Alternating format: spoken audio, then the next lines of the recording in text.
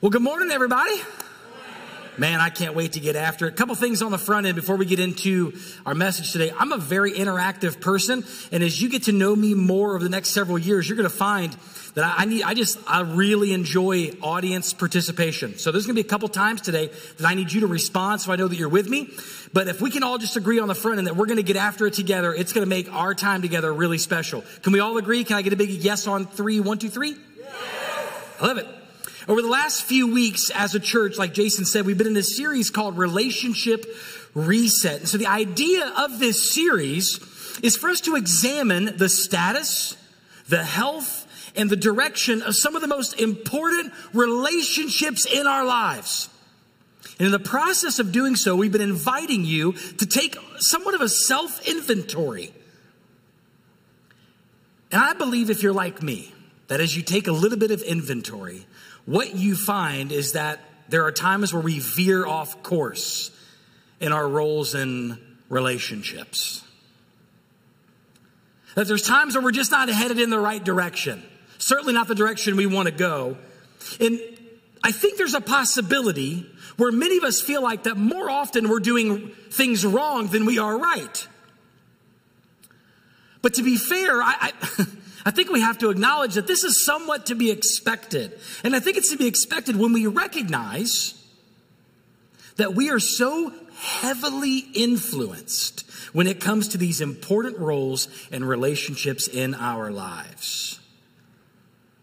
We're so heavily influenced, which is why we're encouraging you from time to time when God moves to consider hitting that relationship reset button and renew your commitment to God's plan for these significant roles in relationships. And so over the last couple of weeks, we've talked about a lot of stuff. We've talked about the role of parenting and the relationship that we have with our kids. We've talked about living the single life, and we dispelled a lot of myths that surround that lifestyle. And so today we're going to finish up this series by talking about how to be, you ready for it? Married and happy. Anybody married and happy out there? 6 of you. All right, tech booth, we're going to buckle in for an extra hour this morning, okay? Yikes. Okay. Listen, regardless of your relationship status, here, watch this. Don't miss this morning. Regardless of your relationship status, I'm really asking you to press in this morning, to press in, because when we recognize that we are part of a church, then we recognize we have an inherent need for one another. Each one of us in here has a responsibility to speak truth into each other, to give grace, to build each other up, to offer support, to show the goodness of God in each other's lives. Your relationship status, hear me, Eastside. Your relationship status does not excuse you from being used by God to make a difference in someone else's life or relationship. So you're like, I'm not married. This ain't for me. Wrong. It is. Doesn't matter your status. So let's not miss what God has for each other this morning. How it might challenge us to take a personal inventory to assess the health of our marriages, to maybe even prepare us for marriage, to be an encouragement to a couple that might be here right now this morning and privately you're struggling, but you won't say anything because you're embarrassed. Man, God's going to move in this place today, gang. So if you're with me and you're ready to journey with me and you're ready to press in, let me get a yes on 3. 1, 2, 3. Yes. All right, Father, help us to be ready to receive what you have in your word today. Help our eyes to be open to the truth of this text, regardless of our situation. Help us to be ready to be challenged and pressed in upon, recognizing that we may not have all the answers, but Lord, you do, and we trust you for them. So move in a powerful way, Jesus. It's in your name we pray. Amen. So our goal today, gang, is to unpack, to talk about what God has to say about being married and being happy. And this seems like such an easy task, honestly. I mean, we just open our Bibles, we find all the passages about marriage, and we compile them in a way that makes sense, and then we just apply them. And just like that, boom, happy biblical marriages. Anybody just killing it out there doing that? All right, finally we start telling the truth around here. Okay. This is hard, man. If only it were that stinking easy. See, the problem is that the Bible is rarely what informs the building of marriages today. See, the institution of marriage has, by and large, been completely co-opted. And so, it seldom looks like the covenantal relationship that God has intended for marriage to be. This has been the trajectory of marriage for a long time, for a very long time. For centuries, people have misused the gift of marriage, and they have sought to make for themselves a self-serving institution as a means to leverage power, to make money, or to simply escape whatever situation they find themselves in. And because there's been this growing lack of care when it comes to marriage, we have seen generation upon generation be negatively impacted as a result. Let me prove that to you. Many of you in here this morning, look here, many of you in here this morning grew up with divorced grandparents. You grew up with divorced parents. You grew up with divorced aunts and uncles and close family friends. I'm sure there are several of you in here today that if we pass the microphone around could give testimony to the horror stories that you have experienced as a result of a failed marriage. This is real. And the reality is that there are some in this room right now this morning that feel like they've experienced a literal hell because of a failed marriage or a nasty divorce. You've seen, or maybe even your life has been torn apart. Church, I hope we recognize that there are very few moments in this life,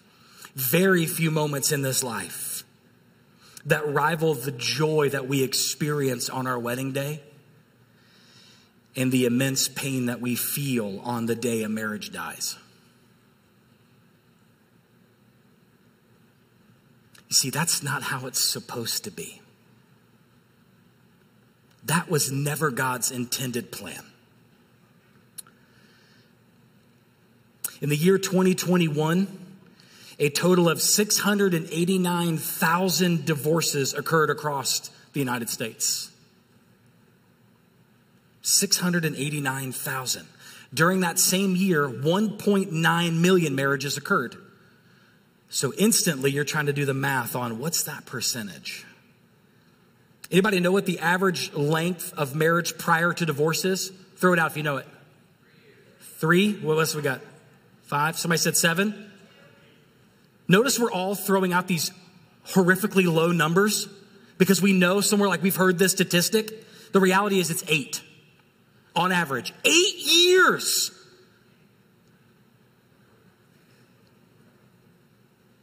So what about that famous statistic we all know that over all half of marriages end in divorce? Well, it's true, but that's only when it comes to first marriages. Half of which are dissolved, by the way. Second and third marriages actually fail at a far higher rate. In the year 2000, a total of 944,000 divorces and annulments occurred. By 2021, just 689,000 occurred. So it sounds like we're on an upswing, right? Like, man, less people getting divorced, that's great. If only that were the case. You see, marriage is in decline as well. In 2000, we had 2.3 million people getting married every year to now 1.9. So, people still getting divorced at high rates, less people getting married. You want to know why? Because they no longer believe in the institution of marriage. That's unacceptable. I mean, I know that these statistics, they paint a pretty bleak picture. But what they tell us is this. Ready? Here we go. That relationships are hard. That marriage is hard. And that it should not be entered into lightly. You see, God gave us, God, not us, God gave us the gift of marriage to experience with him. And so understanding God's purpose for marriage is critical to having a successful one. You have to understand that. Here's what you need to know this morning, that God created marriage to be a covenant agreement between two people, a man and a woman, and himself. That's an unpopular truth, but it belongs to the Lord. We know this is true. Matthew 19 tells us that. Malachi chapter 2 tells us that. We know that the husband and the wife, a couple, is unified by God. They become one flesh, both legally and spiritually, as God ordained for us in Genesis chapter 2. This is a three-way union, gang. It's a three-way union with God at the center, and he forms the foundation upon which we build a happy marriage. Don't miss this. This understanding, this belief about marriage that we just walked through is very different than what the world around us says about marriage. It's very different. Let me share with you some of the common beliefs that the world has about marriage today. This one right here, if you're not compatible, it's probably just because you married the wrong person. Anybody ever looked at your spouse and thought like, oh, today, friend, we are not compatible? Anybody? You're like, this person is insane, and I need to get away from them, right? Here's another one. If you're not happy, don't stay in an unhappy situation. You deserve more. That's the biggest load of garbage I've ever heard. When does that ever apply to anything real in life? Divorce is always an easy option. You know what? Here's what happened. You probably just fell out of love. Another popular belief in our culture is that your marriage is beyond repair. You see, once trust is broken, it can never be restored. Or lastly, and one that maybe we've been guilty of, even within the church, that your kids should come first because they need you more. See, these little nuggets of wisdom, they may sound good when you're drowning. When you're drowning and someone's like, it's just get divorced.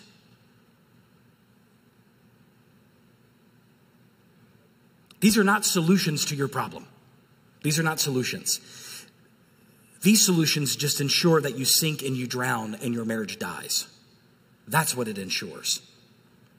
Even modern psychology recognizes the profound emotional impact that a divorce has on a person, on a family. This is a statement from an article written by the Scientific Advisory Board. Listen, quote, "It is difficult to remember that a divorce is more than the end of a marriage. It is the end of dreams, expectations, family, and friendships. When a person divorces, they are leaving behind the hopes of relationships, so it is an ending. In this way, experiencing a divorce is like experiencing a death, and the process for recovery is very similar." So what does the world have to offer in the wake of this death? A bunch more platitudes and garbage philosophy. I need you to hear this. Only God can bring the healing that is needed in the wake of a divorce. Only God. Some of you know this to be true. Some of you have testimony of how you went through hell. You had this death, but God stepped in and he brought hope. He brought the pieces together, and there's still life worth living. We could pass the mic all morning and give testimony to this reality. Some of you are still working this out right now, and you're not sure how it's going to end. But I promise you, only God can bring the healing that you're looking for.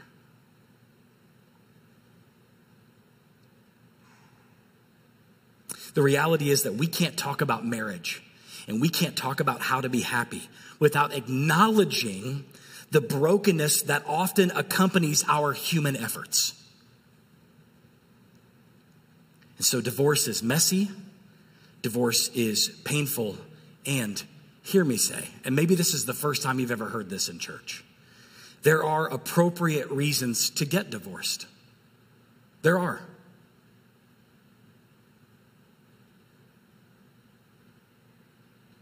But that does not make it any easier.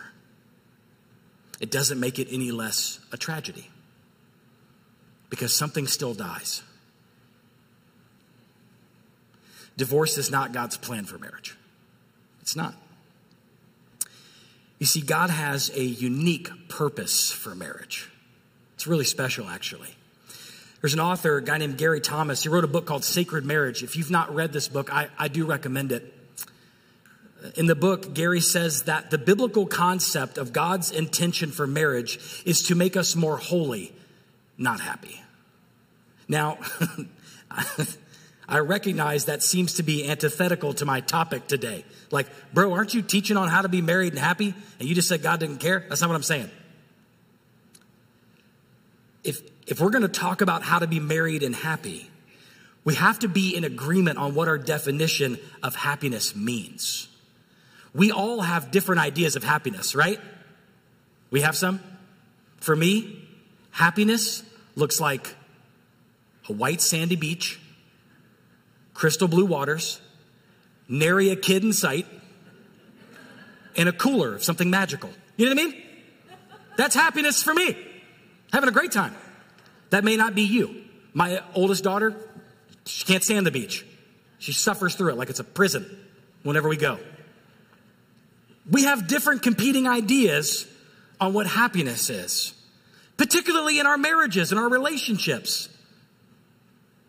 My wife would tell you what makes her happy is when I bring the van back with a full tank of gas. So my wife is consistently unhappy because I don't ever do that. I need to. I don't do that. There's an old Puritan preacher named Thomas Brooks. He's one of my favorite. He said this one time. He said, God is the author of all true happiness. He is the donor.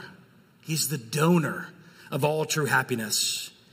He that hath him for his God, for his portion, is the only happy man in the world. And there's a famous evangelist, you may have heard of him, named John Wesley. He once said this. He said, when we first know Christ, then it is that happiness begins. Happiness real, solid, and substantial. You see, true happiness, biblical happiness, is a good thing. It's a good thing. And it's something we should pursue. It's part of God's nature. And in our sanctification, which is a big church word, it just means in our growing to look more like the image of Christ, God's happiness should increase in us, which means the more you grow to look like Jesus, the happier of a person you should be. Some of you are like, this dude's been going to church for 30 years, and he's always mean mugging me in the parking lot. The more we look like Christ, the happier we should become. So when we say God's intent for marriage is to make us more holy and not happy, it's true. But there's a nuance that I don't want us to miss. To become more like Christ is to become more holy, to be more set apart. That growth makes us look more like Christ, and thus we take on more of his attributes. True happiness being one of them. It's a happiness that is fulfilling. It's a happiness that we get to delight in both a moment and for a lifetime. It's a happiness that God wants for our marriages, not the kind of happiness that is temporary and fleeting. We all know temporary happiness. We all know happiness flees us. That's not the happiness we're talking about. Human happiness isn't always a bad thing, though. Don't get me wrong. Like, God has given us the gift of life, and there's a lot that makes us happy. We can certainly pursue the things that make us happy and find ourselves, however, steeped in sin. Because, I thought these things make me happy. Yet now we're living contrary to being holy.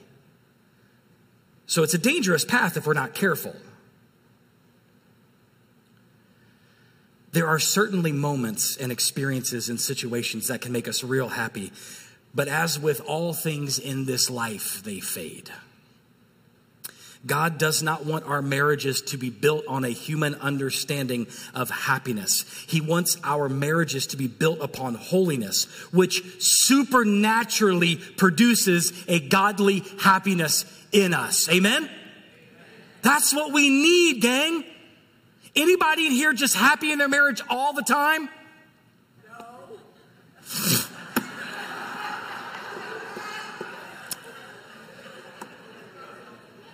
No.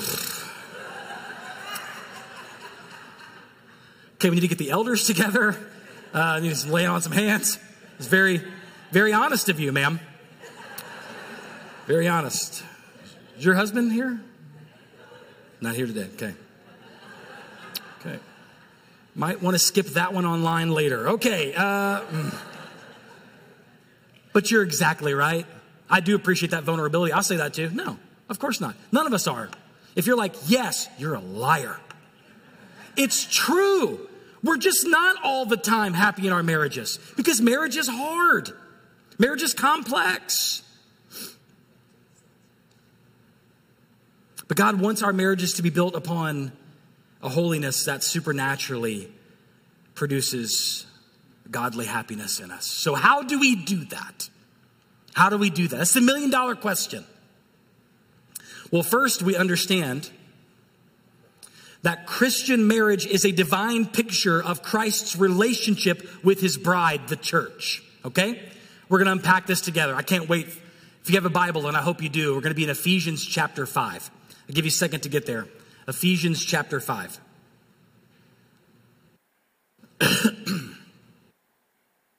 Ephesians chapter 5. We're going to be looking at verses 22 through 33. We'll have it on the screen, but I would encourage you just to have a physical Bible. There's some placed around you. If you don't have a Bible, just take that with you. Take it home with you. It's a free gift. Ephesians chapter 5. It's a little bit of a lengthy passage, but let's work together. It says, wives, submit to your own husbands as to the Lord. For the husband is the head of the wife, even as Christ is the head of the church, his body, and is himself its Savior. Now, as the church submits to Christ, so also wives submit in everything to their husbands. Verse 25. Husbands, love your wives as Christ loved the church and gave himself up for her, that he might sanctify her, having cleansed her by the washing of water with the word, so that he might present the church to himself in splendor, without spot or wrinkle or any such thing, that she might be holy and without blemish. Verse 28. In the same way, husbands, love your wives as their own bodies. He who loves his wife loves himself. For no one hates his own flesh, but nourishes it and cherishes it, just as Christ does the church, because we are members of his body. Verse 31. Therefore, a man shall leave his father and mother and hold fast to his wife, and the two shall become one flesh. The mystery is profound. That's what Paul says. Some of this makes total sense, but some of this is mysterious as we talk about Christ and we talk about his bride. Verse 32, this mystery is profound, Paul says, and I'm saying that it refers to Christ in the church. However, let each one of you love his wife as himself, and let the wife see that she respects her husband. Now, this is one of the most popular and certainly most influential passages to help us understand God's plan for marriage. It is also one of the most controversial passages on the subject as well. Let me tell you why. It's controversial because it calls husbands and wives to commit to certain roles within a marriage. These roles are meant to give clarity, direction, and support to the marriage. But because the world has rejected God's plan for marriage, it's also rejected these roles. You tracking with me on that? Now, to be fair, I don't know that the capital C church has done herself many favors with this passage over the centuries. There have been a lot of leaders and preachers and teachers who have wrongly taught this passage and have manipulated it and its application to fit a certain ultra-fundamental set of ideals.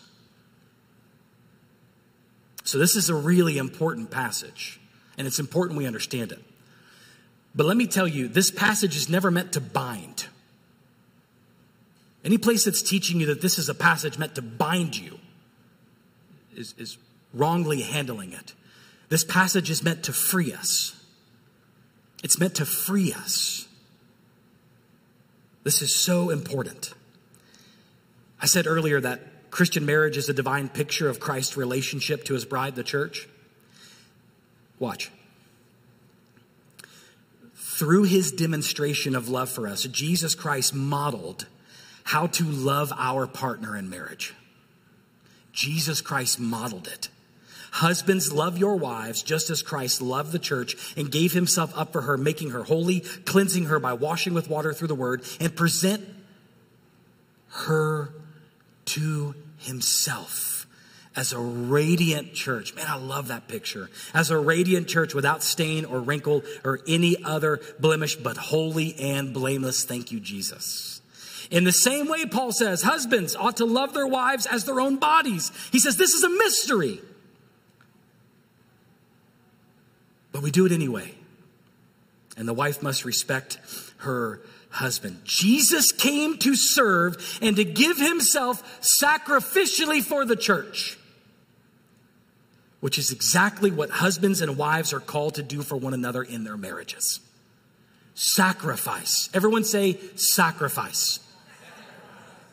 If you've been married for any length of time, you understand the challenges of blending the lives of two people who have aspirations but are deeply flawed and sinful into a cohesive partnership.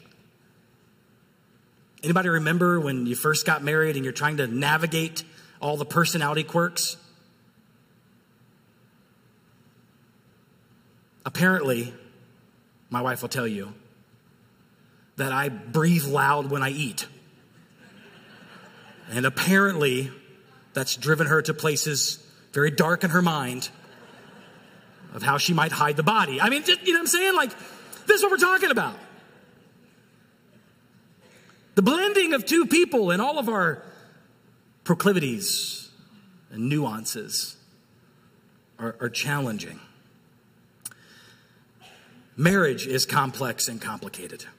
We bring our emotional baggage. We bring all the past hurts from previous relationships. But the only way to make a marriage work is for both people to follow God's example and walk in the way of love, just as Christ loved us and gave himself up as a fragrant offering before God. We must obey the Lord's command to love our spouse unselfishly, laying down our wants and our desires as Christ laid down his life for us. That is not easy, but it is critical to a happy marriage. We must fulfill our roles. Husbands, look at me. You need to lead. You need to lead. Wives, you need to support and encourage.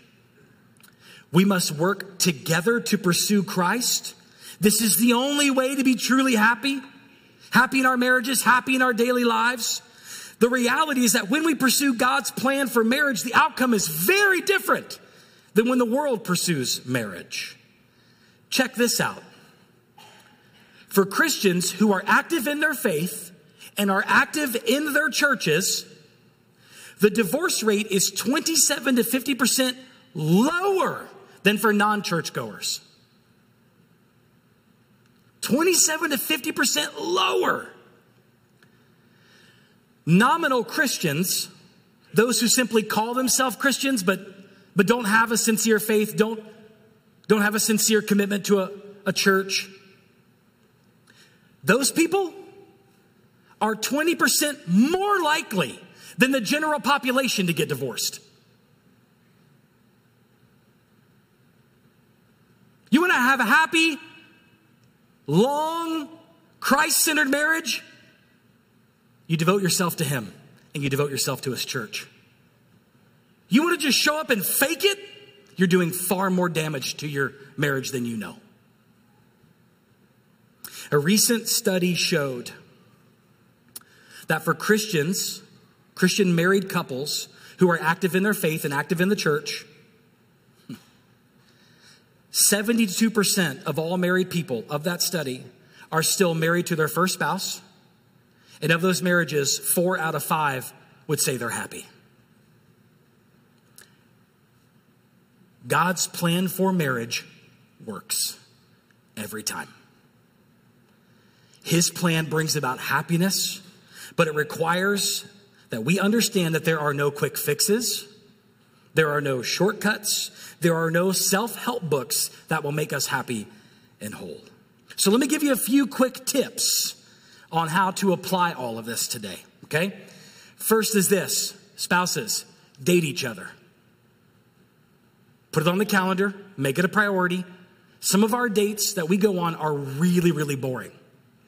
I'll just be honest. It's like, how many times can we go to a Charlie's? You know what I mean? How was your week? Fine. How was your week? Fine. All right. Just a free-for-all over these rolls and butter. Okay, that's what we're doing.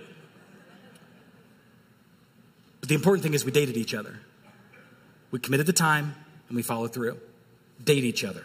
Secondly, set aside time throughout the year to talk about your marriage and how things are going. Put it on the calendar. Once a quarter at least.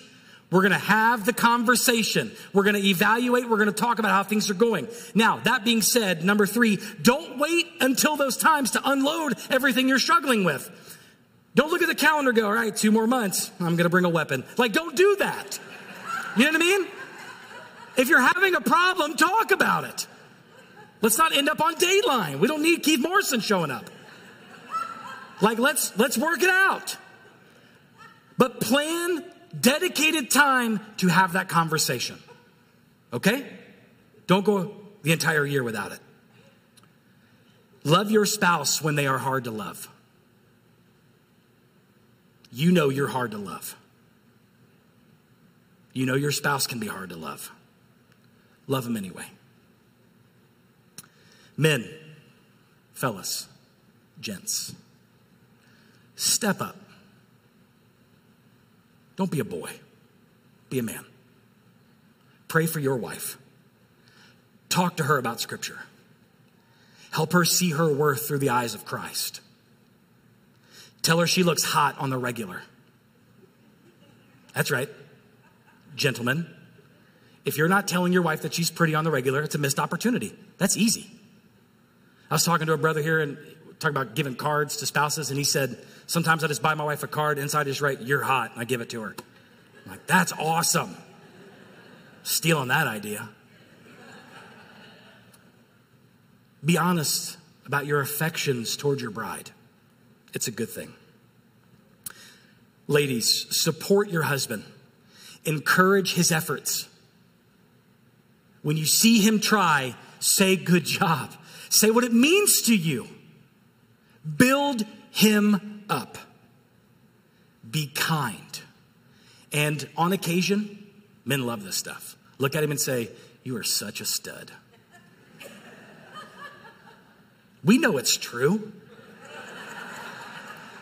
We just want to make sure you know. But seriously, in all seriousness,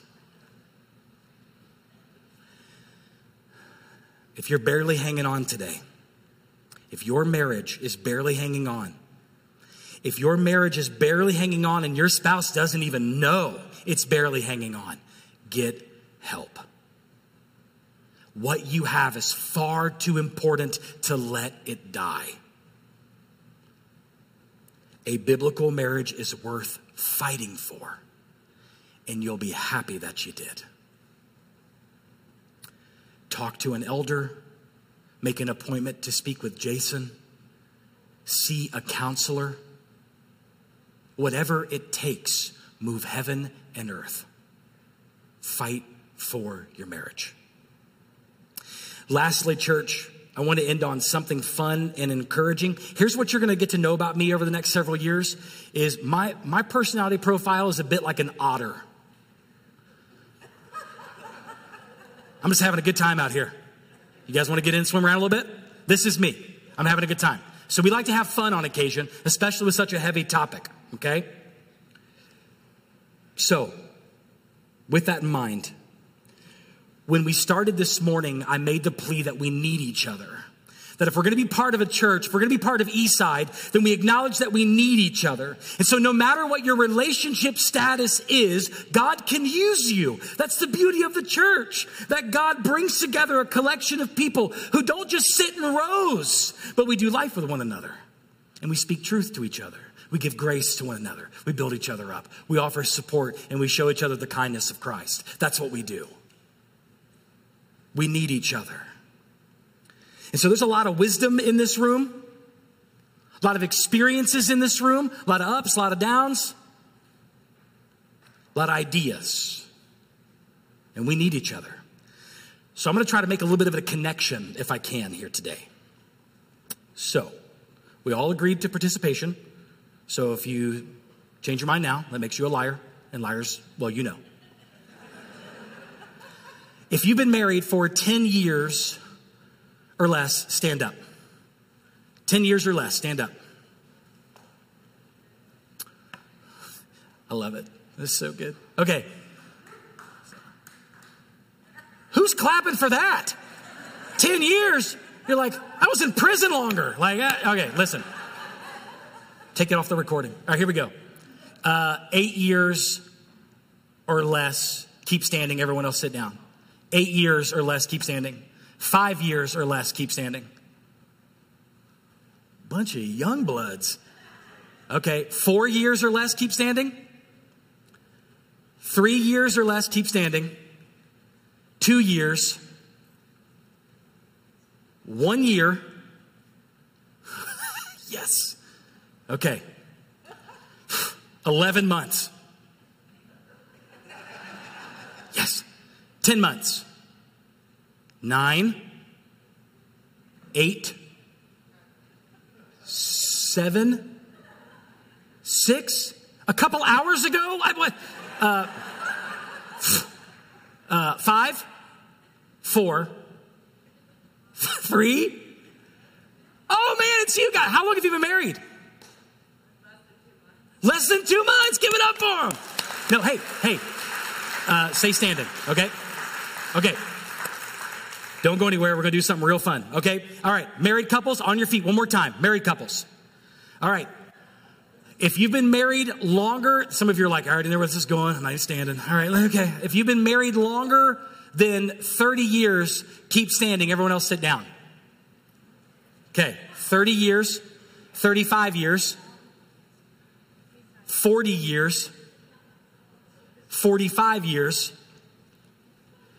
50 years, 55 years. Is it you guys? Last ones? How long have you been married? 63 years. Oh, man. All right. I need you two to come here. Yeah, you two. You have to come up here. Everyone's staring at you. Let's go. You're going to ruin everything. Get up here. All right. And then young couple right here. Super newlyweds.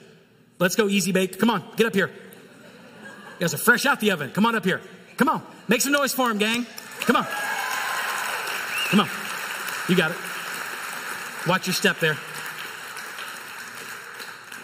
You okay with stairs? Okay, we got you. 63 years. I got you. I got you. Hang tight. Okay. This. Where else do you get this but the church?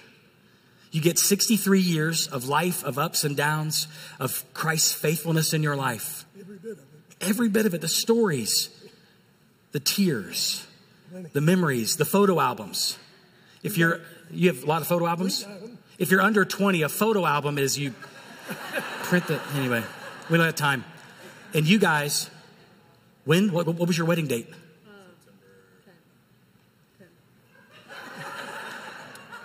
September. We'll just let her answer. It's all, yeah, it all runs together. The early part of September, right? This is our hope for you. This right here is our hope. 63 years. And to help ensure that you two get a chance to have some wisdom, a chance to build into each other, I'm going to send both couples to lunch Whenever you guys get together, exchange phone numbers. I want the two of you to get the couples. I want these two couples. I want you to get together and I want you to talk about what drew you to each other. I want you to talk about what God's been teaching you. I want you to invest in each other because we need each other. These youthfulness and excitement and passion, longevity, weather the storms, still loving each other, right? Pretty much. He said pretty much, by the way. Okay. Should have done this for Valentine's Day. Anyway, this is for you guys. And I'm sending you to my favorite restaurant, which is Cracker Barrel. So enjoy. Let's make some noise for these guys. We're going to pray for you. Thank you. Come on in. All right. No, don't leave yet. Don't quit trying to leave. Okay. Cracker Barrel's still open. Let me pray for you. Father, thank you for my new friends. Thank you for what we see pictured here. Nowhere else do we get this but the church. 63 years, Lord, your covenant on display. Young, fresh, vibrant love, ready to take on the world with you, Jesus. Planning, hoping, looking forward to tomorrow for whatever you would have. Lord, these two couples need each other. We need to be reminded of how you bring us together, how you bond us together.